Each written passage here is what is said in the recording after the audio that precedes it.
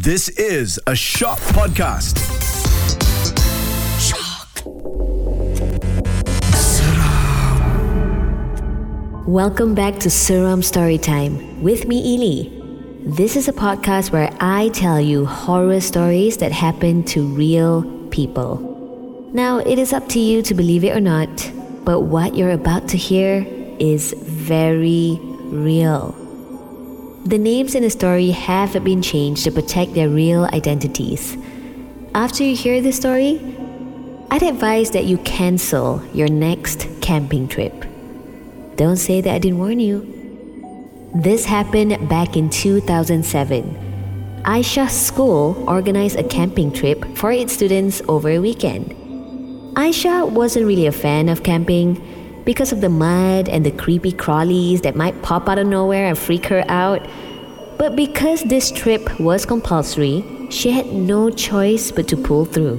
One of the things the students had to do during this camping trip was to hike in the jungle in the evening.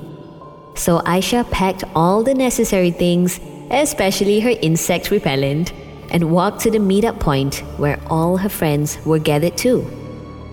The students were assigning groups of students from different classes to make sure that they got to bond with students outside their class. One of the girls in Aishah's school named Iman, who was in another class, was in her group. Now, Iman is quite the opposite of Aishah.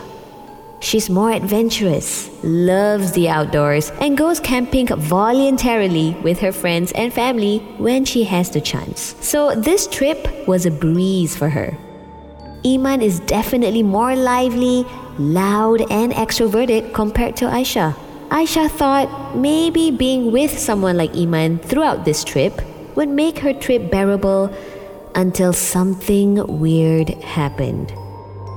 While Aishah's group was hiking into the deep green jungle, they saw Iman bumped into literal thin air and fell to the muddy ground. Aishah and the rest of the students were puzzled by what they saw, looked at each other, and burst out laughing. They just thought it was bizarre that there was nothing for Iman to trip on, not a log or a rock. The ground was clear. While everyone was making fun of her and laughing, Aishah felt bad and decided to help Iman get her back on her feet.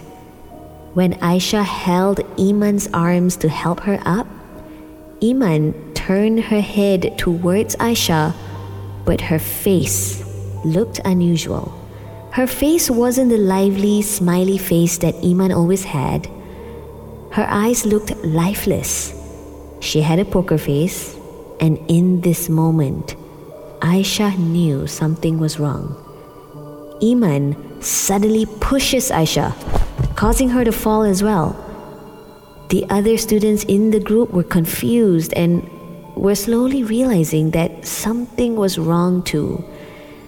Then out of nowhere, Iman started laughing hysterically. Her arms started distorting, her back bending as her head tilted upwards as she laughed and laughed. Everyone was too scared to move or say anything until Aishah let out the loudest scream ever. And that scream caught the attention of one of their teachers, causing him to run to the scene. Ustaz Izwan told the students to grab Iman and bring her back to their camp base. Iman is screaming and struggling, but the group successfully brought her back. They opened up a big mat on the ground and placed Iman right in the center of it. Ustaz Izwan told the students to sit around Iman and baca doa as loud as they can. Aishah could not believe her eyes, seeing Iman suddenly smiling while distorting her body. As everyone was reading prayers out loud, Iman says, "Bacalah lagi, bacalah lagi," in the most sinister manner. The group starts crying and is struggling to continue reading their prayers.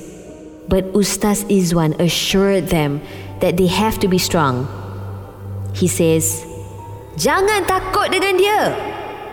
Jangan pandang muka dia. Baca kuat-kuat."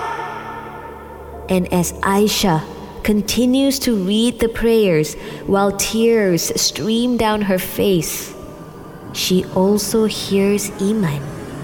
But her voice at this point has changed, reading the prayers with them too in unison.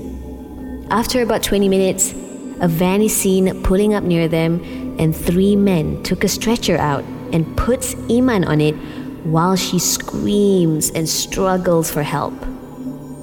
They got her into the van and closed the door. Aishah and her friends sat there quietly as they hear Iman screaming and laughing in the van, and her distorted voice slowly fades further away as the van drives off. That incident scarred Aishah for life, and she never, ever went camping ever again. According to people who knew and still knows Iman, it's been almost 20 years since the incident, and they say she is still not quite the same anymore. Regardless, we hope that she's safe and well. So the next time you decide to go camping with your friends, watch where you're walking. You might just bump into something you don't want to. My name is Ili. Till next time.